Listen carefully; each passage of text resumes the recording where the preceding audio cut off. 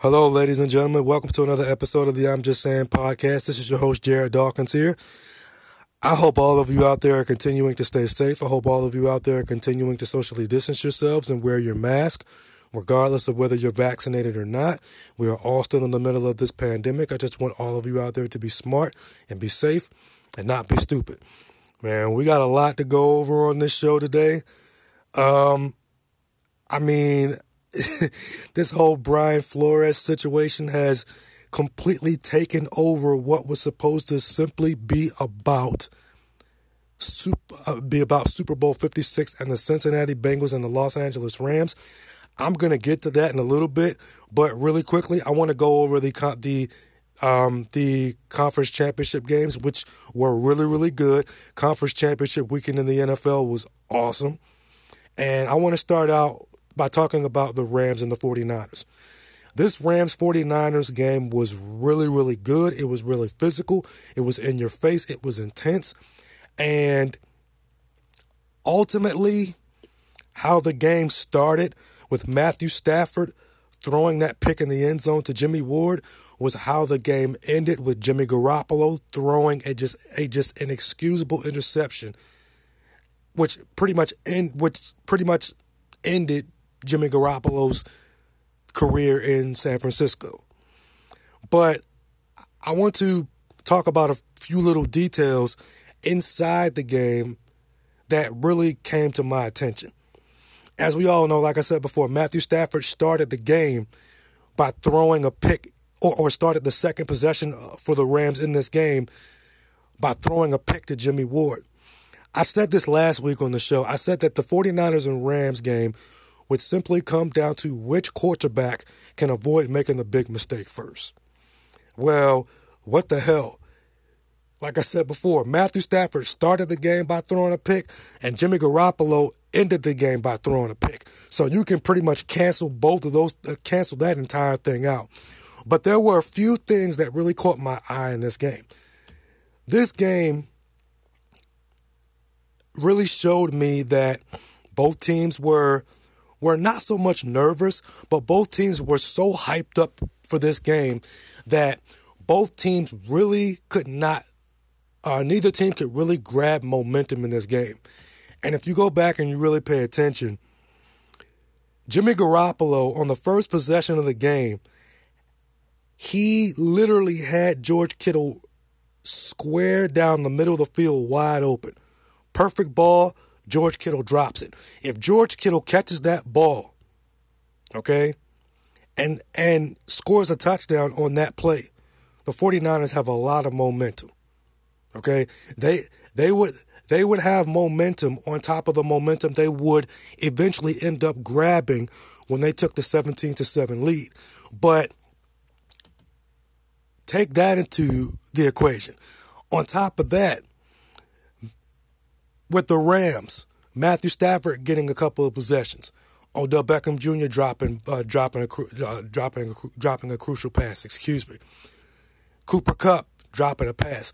Matthew Stafford, in the middle of the second quarter, or probably the beginning, halfway point of the second quarter, hits Ben Skoranek down the middle of the field on a beautiful skinny post route, and Ben Skoranek drops it. At this point in this game, I'm literally thinking to myself, okay, these two teams are nervous as hell. Yes, they're divisional rivals, but they're nervous as hell. A trip to the Super Bowl is on the line in this game. And and if you really pay attention, the first half really wasn't about the defenses, even though the defenses kind of put their imprint on this game. It was literally about both teams' offenses just not being able to find their rhythm because of how anxious and how nervous both of these teams were. And you really did not get a feel for, okay, now we got a football game until Matthew Stafford hit Cooper Kupp in the back right corner of the end zone for a touchdown for the Rams to take a 7-0 lead. Then after that, that's when the 49ers and their defense just started taking over this game. And that's when the 49ers offense started to feed off of that. And that's when Deebo Samuel put up a touchdown. That's when the 49ers put up a field goal, and then put up another touchdown to go up 17-7. And then after that, as you saw Aaron Donald on the sideline, he got so pissed off and so frustrated that you could see him started to rally the team together and rally his teammates together and pretty much say, look, I'm tired of losing to these guys. And what happened? The Rams came out and they outscored the 49ers 13-0 in the second half of that football game, which eventually led to Jimmy Garoppolo, who I'm going to talk about a little bit later on in the show. Jimmy Garoppolo, on the last possession of the game, which he's one of the best in the league at. He's literally one of the more underrated quarterbacks in the league when it comes to the end of a football game and leading a team down the field to win the game. But Jimmy Garoppolo had a chance to win the game, and it kind of almost looked like Jimmy Garoppolo panicked. That's what it kind of looked like to me. It almost kind of looked like he panicked a little bit, and he threw one of the more inexcusably horrible interceptions you will ever see. And that's the way the 49ers season ended. The Rams got the big crucial stop that they needed, and they finally got over the hump with beating Kyle Shanahan and the 49ers after 6 straight losses. And the Rams are the second team in NFL history to host a home Super Bowl. So congratulations to the Los Angeles Rams. Next up, the AFC Championship game. In my opinion, and I really, really mean this, the Chiefs collapsed. There's nothing more that needs to be said other than that. The Chiefs collapsed. And there are a few things that I take away from this game with the Bengals and the Chiefs. In the first half of this game, it looked like the Bengals were trying to play ball control offense, get their running game going with Joe Mixon and Samaje Perine. And it looked like it just was not working because every time they would go ball control, they would give the ball right back to Kansas City's offense. Kansas City would get the ball back, drive right down the field, touchdown to Mecole Hardman, touchdown to Travis Kelce, touchdown to Tyreek Hill, and just like that, the Chiefs are up 21-3. But as I'm watching this game, I'm literally saying this as I'm watching the Bengals just try to play ball control. I'm literally saying to myself, the Bengals need to open up this offense. They need to open it up, because that's what got them to this point. Opening up the offense, and then when you need to run the football, when you need to have some balance, run the ball with Joe Mixon and Samaje Perine to mix up your ability to open up the offense. And what happened? Middle of the second quarter, or kind of towards the middle of the second quarter, the Bengals started opening up the offense, which eventually led to Joe Burrow hitting Samaje Perine on a screen pass, 41 yards, touchdown. Bengals cut the lead from 21-10 to 21-3, or from 21-3, 21-10. This is where the momentum changed. End of the first half, Chiefs are up 21-10, 5 seconds left inside the 5-yard line. If the Chiefs kicked the field goal, they would have gone up 24-10. And they would have gotten the ball to start the second half with all the momentum in the world and the ability to literally put the nail in the coffin. But what did Kansas City do? They did the complete opposite. They got cute and they got greedy, and they ended up getting absolutely no points out of what was a horrible play that they called. Patrick Mahomes tried to hit Tyreek Hill on the flat. Tyreek Hill did not gain any yards out of that play. He did not even get out of bounds. Chiefs get no points out of this drive. They don't even get a field goal. Bengals going to the half with momentum. Right then and there, I thought to myself, that is huge. The Bengals had momentum going into the second half. What happened? Start of the second half. Chiefs really aren't able to get anything going offensively. Neither were the Bengals. But if you go back and you pay attention, the Chiefs started to get frustrated. And this goes all the way back to the first half. In the first half, Mecole Hardman, if you go back and watch him, Mecole Hardman and Tyreek Hill are on the sideline kind of talking a little bit, kind of having a conversation, and you can tell they were arguing a little bit. Tracy Wolfson reported on the sideline that Mecole Hardman was frustrated about not getting his catches. Here's my issue with that. Mecole Hardman had scored a touchdown previously to put the Chiefs up 21-3. He had previously caught a 50-plus yard bomb down the left sideline in the first half. Here's my issue with that. Mecole Hardman, do you care about winning football games, or do you want to continue to bitch and complain about your catches? Make up your mind, because you can't have it both ways.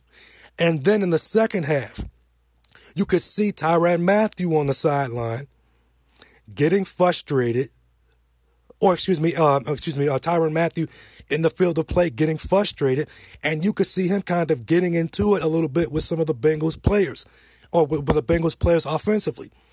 The Bengals started to gain momentum, kick the field goal, cut the lead from 21-10 to 21-13. They get the ball back, and they go back down the field, and the Bengals put up another touchdown, hitting Joe Burrow, hitting Jamar Chase, cutting the lead from 21-13 to 21-19 to get a 2-point conversion. They tied the game at 21-all, heading into the fourth quarter. Now we got a football game. And as we all know, the Bengals drive down the field, kick a field goal, make it 24-21. And here's where it really got crazy. Towards the end of the game, fast forward towards the end of the game, the Chiefs, literally, if you really go back and you really pay attention, a lot of my football nerds will understand where I'm coming from when I say this, or when I break this down. If you go back and you watch this game, fast forward to the last 5 minutes of the game, the Chiefs have the football. They literally tried to drain the clock down. And it looked like they tried not to score on purpose. Or if they tried to score on purpose, they tried to score on purpose with very little time left within the last 5 minutes of this game. They get down inside the 10-yard line, and it almost looked like they tried not to score with a lot of time left on the clock. And the fact that they tried not to score with a lot of time left on the clock, and the fact that they tried to drain as much clock as possible to keep the ball away from Joe Burrow and the Bengals, it was almost like the Bengals were daring them to run the football because and I almost guarantee you this was going to happen. Had the Chiefs ran the football, this is why and honestly, if you go back and watch this, you'll know what I'm talking about. The Chiefs did not run the football. Why? Because if they'd have ran the football, Bengals defenders would have tried to have grabbed Jerick McKinnon and pulled him into the end zone intentionally to make him score, to leave time for Joe Burrow on the clock to drive back down the field before the end of regulation and end the game with a game-winning field goal. That's why the Chiefs tried to drain the clock down as much as they could to keep the ball away from Patrick Mahomes, to keep the ball away from Joe Burrow. But that didn't happen. Patrick Mahomes got sacked twice, and the Chiefs ended up having to kick a field goal, which eventually led to the game going to overtime. Patrick Mahomes tried to force a ball down the field to Tyreek Hill, who was getting double-teamed. It got picked off by Von Bell. The Bengals ended up getting the ball back. They drive down the field. They kick a field goal. Evan McPherson is still perfect. And the Bengals ended up winning this game and heading to Super Bowl 56 to take on the Los Angeles Rams. Bottom line is this. The Kansas City Chiefs collapsed. And also, I'm going to talk about the Kansas City Chiefs a little bit later on in the show, too. But those are my takeaways, ladies and gentlemen. Those are my takeaways from NFL Conference Championship weekend. I cannot wait for the Super Bowl, as I know a lot of y'all out there can't wait for. But coming up next, ladies and gentlemen, I'm going to talk about this Brian Flores situation, and I'm going to get real with y'all on this. And I'm also going to talk to you guys about why Jimmy Garoppolo's career in San Francisco was meant to end the way that it did. That's coming up. Stay tuned. All right, ladies and gentlemen, welcome back to the show. I want to talk about this Brian Flores situation. But before I give you guys my honest opinion on this, I want to give you guys all the information that I possibly can, and so that you guys have it and that you guys know, okay, these are the reasons why Brian Flores is filing this lawsuit against the NFL, against the Broncos, against the Giants, and against the Dolphins. Starting with the text message conversation between Bill Belichick and Brian Flores that kicked this whole thing off with this class action lawsuit. Here's the text message conversation between Bill Belichick and Brian Flores 3 days before Flores went in or was going to go in for his sham-ass interview with the New York Giants. Here's the text message conversation. Bill Belichick, sounds like you've landed. Congrats. Brian Flores, did you hear something I didn't hear? Bill Belichick, Giants. Brian Flores, I interview on Thursday. I think I have a shot at it. Bill Belichick, got it. I hear from Buffalo and the New York Giants that you're their guy. Hope it works out for you if you want it to. Brian Flores, that's definitely what I want. I hope you're right, Coach. Thank you. Coach, are you talking to Brian Flores or Brian Daboll? Just making sure. Bill Belichick, sorry, I effed this up. I double-checked and misread the text.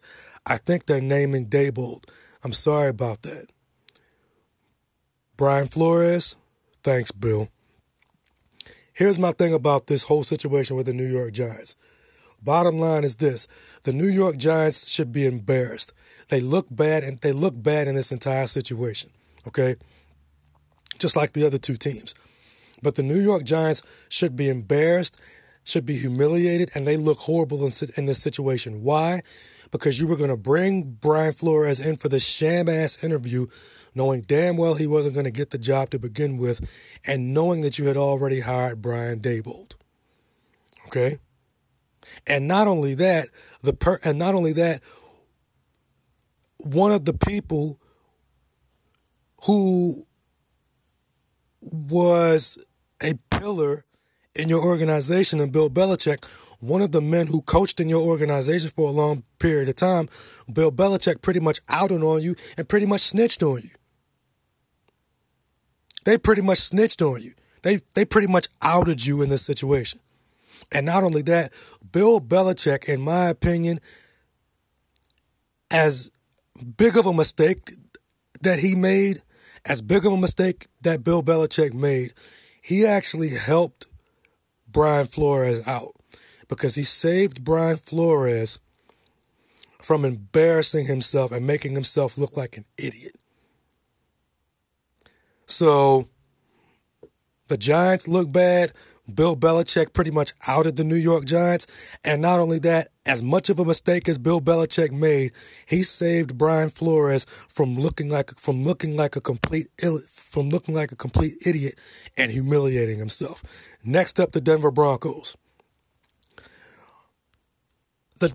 According to the Denver Broncos, also in this claim, according to Brian Flores, in this lawsuit, Brian Flores was supposed to interview for the head coaching job with the Denver Broncos in 2019. According to this lawsuit, in this lawsuit, there's a claim that when Brian Flores went in for an interview with the Denver Broncos in 2019, John Elway and a few Broncos executives not only showed up to the interview late, but they showed up to the interview disheveled and hungover from the night before from being out drinking and being out. That is not a good look for John Elway and the Denver Broncos. That is not a good look for them at all. Okay? That is not a good look.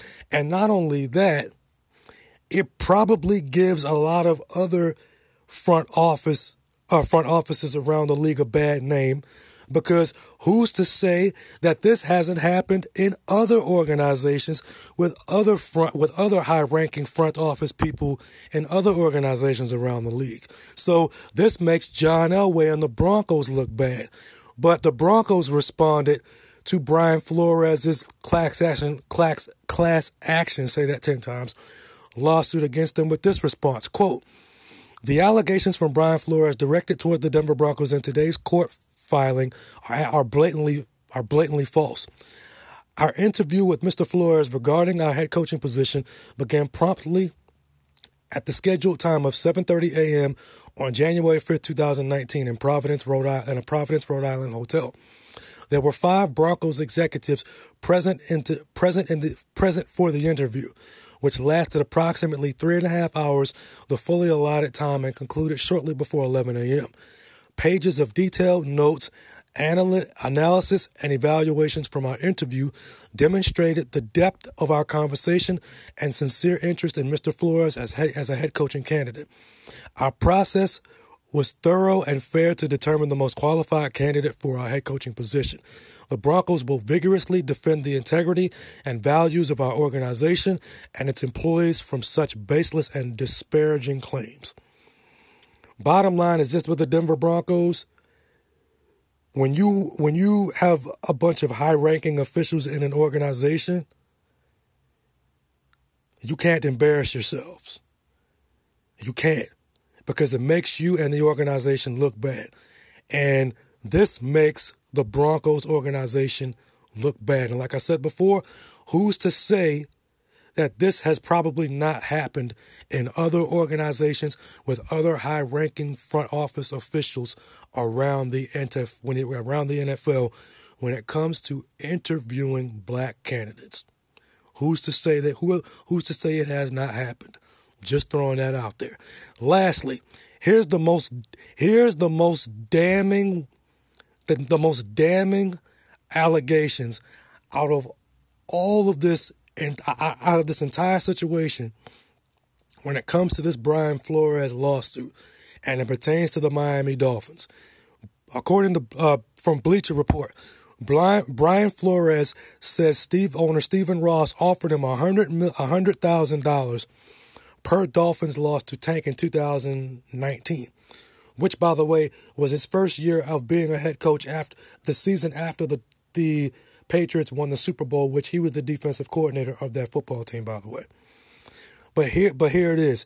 Quote, "In the suit, Flores representatives say that the seeds of his firing this offseason were laid in his first year with the team in 2019 when team owner Stephen Ross offered him $100,000 for each of the Dolphins' losses as they embarked on a total rebuild. Miami wound up finishing 5-11, and Flores said he was told by general manager Chris Grier that Ross was quote-unquote mad at the Dolphins' success because it was compromising the team's draft position. Not only that, here's another damning allegation. The suit also includes allegations about Ross pushing for the franchise to land an unnamed prominent quarterback in contravention of the NFL rules. Quote, "After the end of the 2019 season, Mr. Ross began to pressure Mr. Flores to recruit a prominent quarterback in violation of league tampering rules. Mr. Flores repeatedly refused to comply with these improper directives. Undeterred, in the winter of 2020, Mr. Ross invited Mr. Flores onto a yacht for lunch. Shortly after he arrived, Mr. Ross told Mr. Flores that the prominent quarterback was conveniently arriving at the marina. Obviously, Mr. Ross had attempted to set up a perpetually impromptu meeting between Flores and the prominent quarterback. Mr. Flores refused the meeting and left the yacht immediately. After the incident, Mr. Flores was treated with disdain and held out as someone who was non-compliant and difficult to work with." Bottom line is this, and I'm going to say this, and I really, really mean this. There is no amount of money in the world that is going to force me to purposefully tank football games.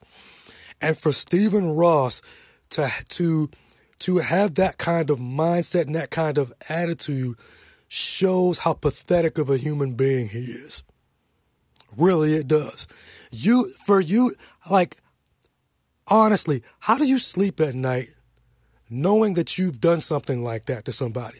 You walk up to your first year head coach and you say to him, I'm going to pay you $100,000 to lose games for the remainder of the season to better our draft position so we can get Tua Tagovailoa, who, by the way, in back-to-back years, Brian Flores won games with Tua and a messed up quarterback situation in general. And not only that, Brian Flores refused to be a part of that impromptu meeting with this quote unquote unnamed prominent quarterback that you wanted. And you were willing to break the rules to get him. And Brian Flores wasn't having it. So what did you do? You try to sabotage Brian Flores because he refused to do what you wanted him to do, which was break the rules. So what did you do, Stephen Ross? You went out and you tried to sabotage this man, this black man. You tried to sabotage him and make it seem like he was difficult to work with, when in reality, he was not going to break the rules and he was not going to sabotage his coaching career to benefit you and to make you happy. He was not going to do that. He just wasn't. So you try to sabotage this man and then you fire him? Come on, man. Come on, man. The fact that Stephen Ross even sleeps at night, knowing that it's out now that he's done something like this, it is absolutely pathetic. It is absolutely pathetic. The Miami Dolphins should be embarrassed. These players and these coaches do not go out here week in and week out for 4 to 5 months at a time, Monday through Saturday, busting their asses in practice, putting game plans together on Sunday to go out and purposefully tank football games. That's not what these coaches and these players do. And for these owners, because Hugh Jackson has now come out and said the same thing about Jimmy Haslam, that Jimmy Haslam paid him to lose games on purpose. These players and these coaches do not go out to tank these football games on purpose just to please these owners. Now, I'm going to say this, and I really, really mean this. The Rooney Rule is not authentic. The Rooney Rule has only benefited one head coach in the last 15 to 20 years, and that's Mike Tomlin. We can all agree on that, and that's obvious, okay? But you cannot sit up here and tell me that there are not owners in the NFL who every time they interview a black coach, they are interviewing him just to check the box, knowing damn well that they know in their mind that coach has no chance of getting a head coaching job. Look at David Culley.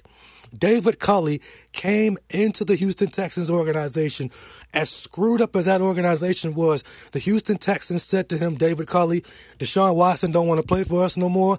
We wet the bed. We're a dysfunctional organization. Come in and save us.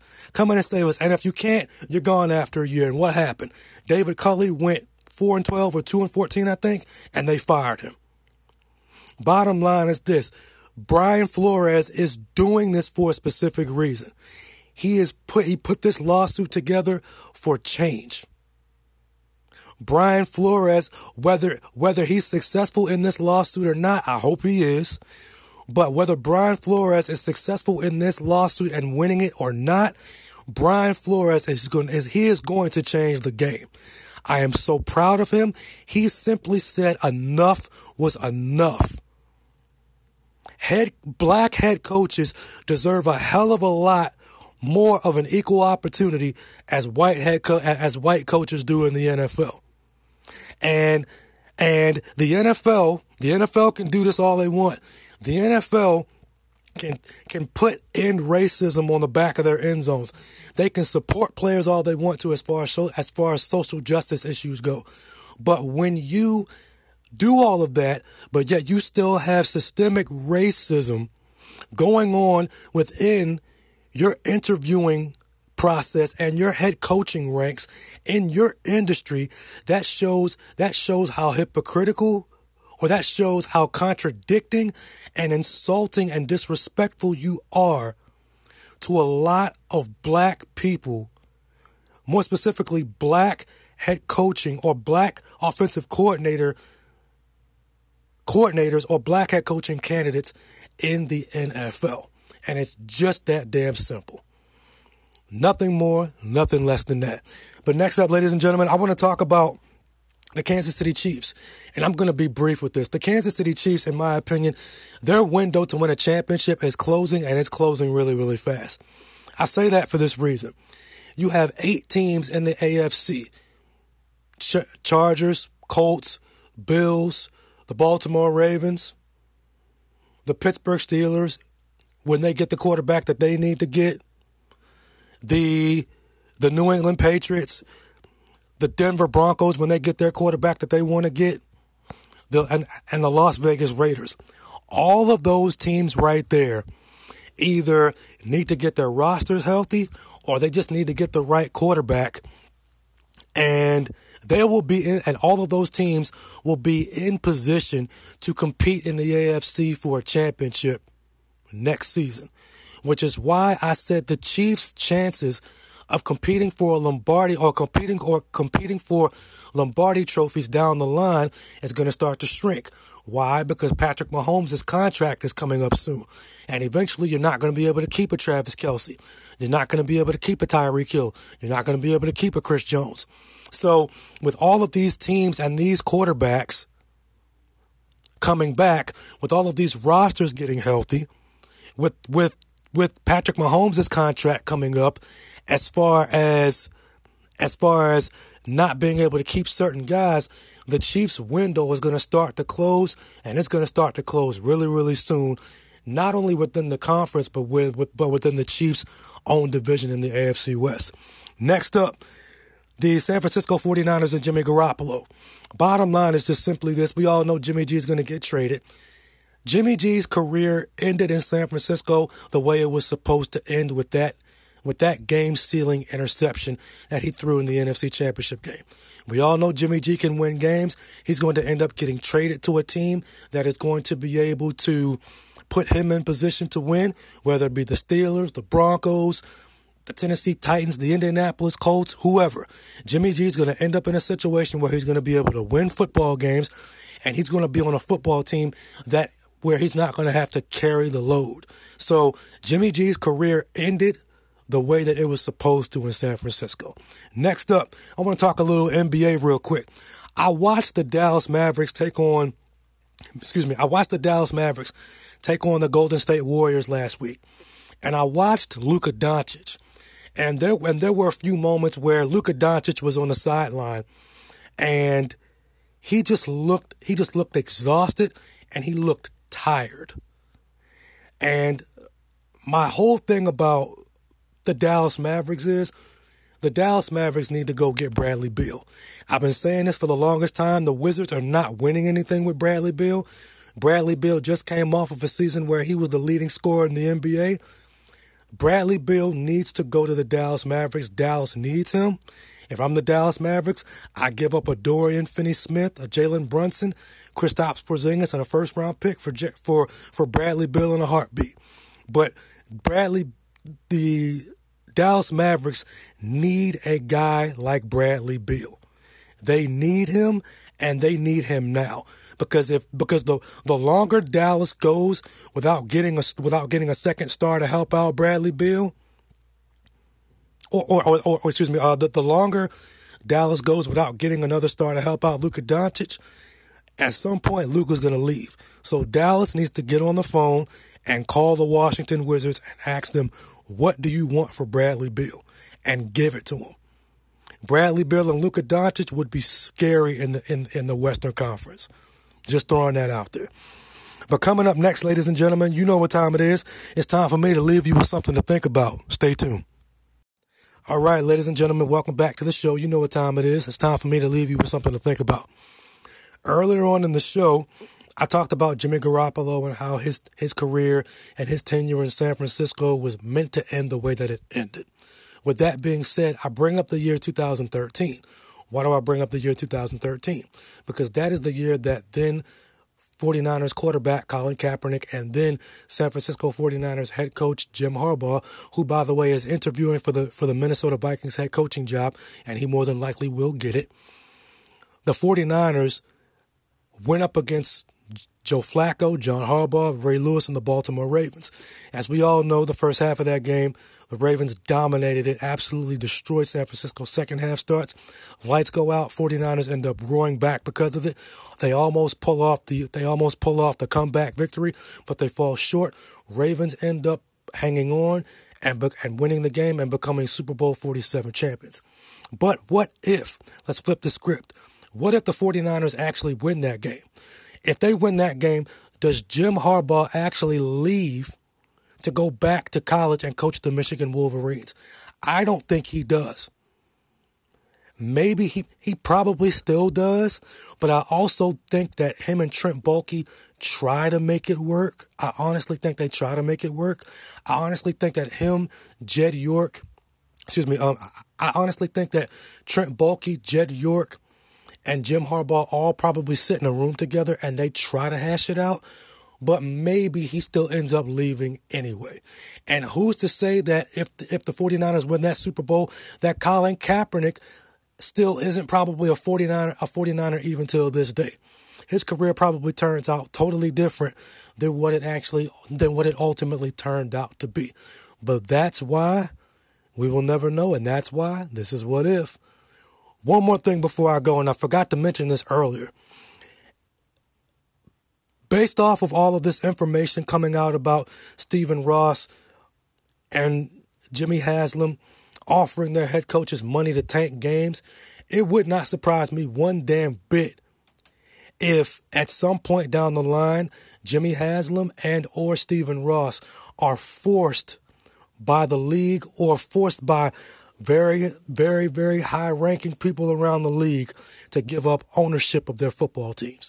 It would not surprise me one damn bit if that happens, because it is embarrassing and it is pathetic that the NFL would allow something like that to happen with their owners, and they would allow something like that to go on. So again, it would not surprise me if that happens. Not saying that it will, but it would not surprise me if it does happen. But thank you for tuning in, ladies and gentlemen, to another episode of the I'm Just Saying podcast. This is your host, Jared Dawkins here. Thank you for tuning in. Thank you for listening. I'm out. Peace.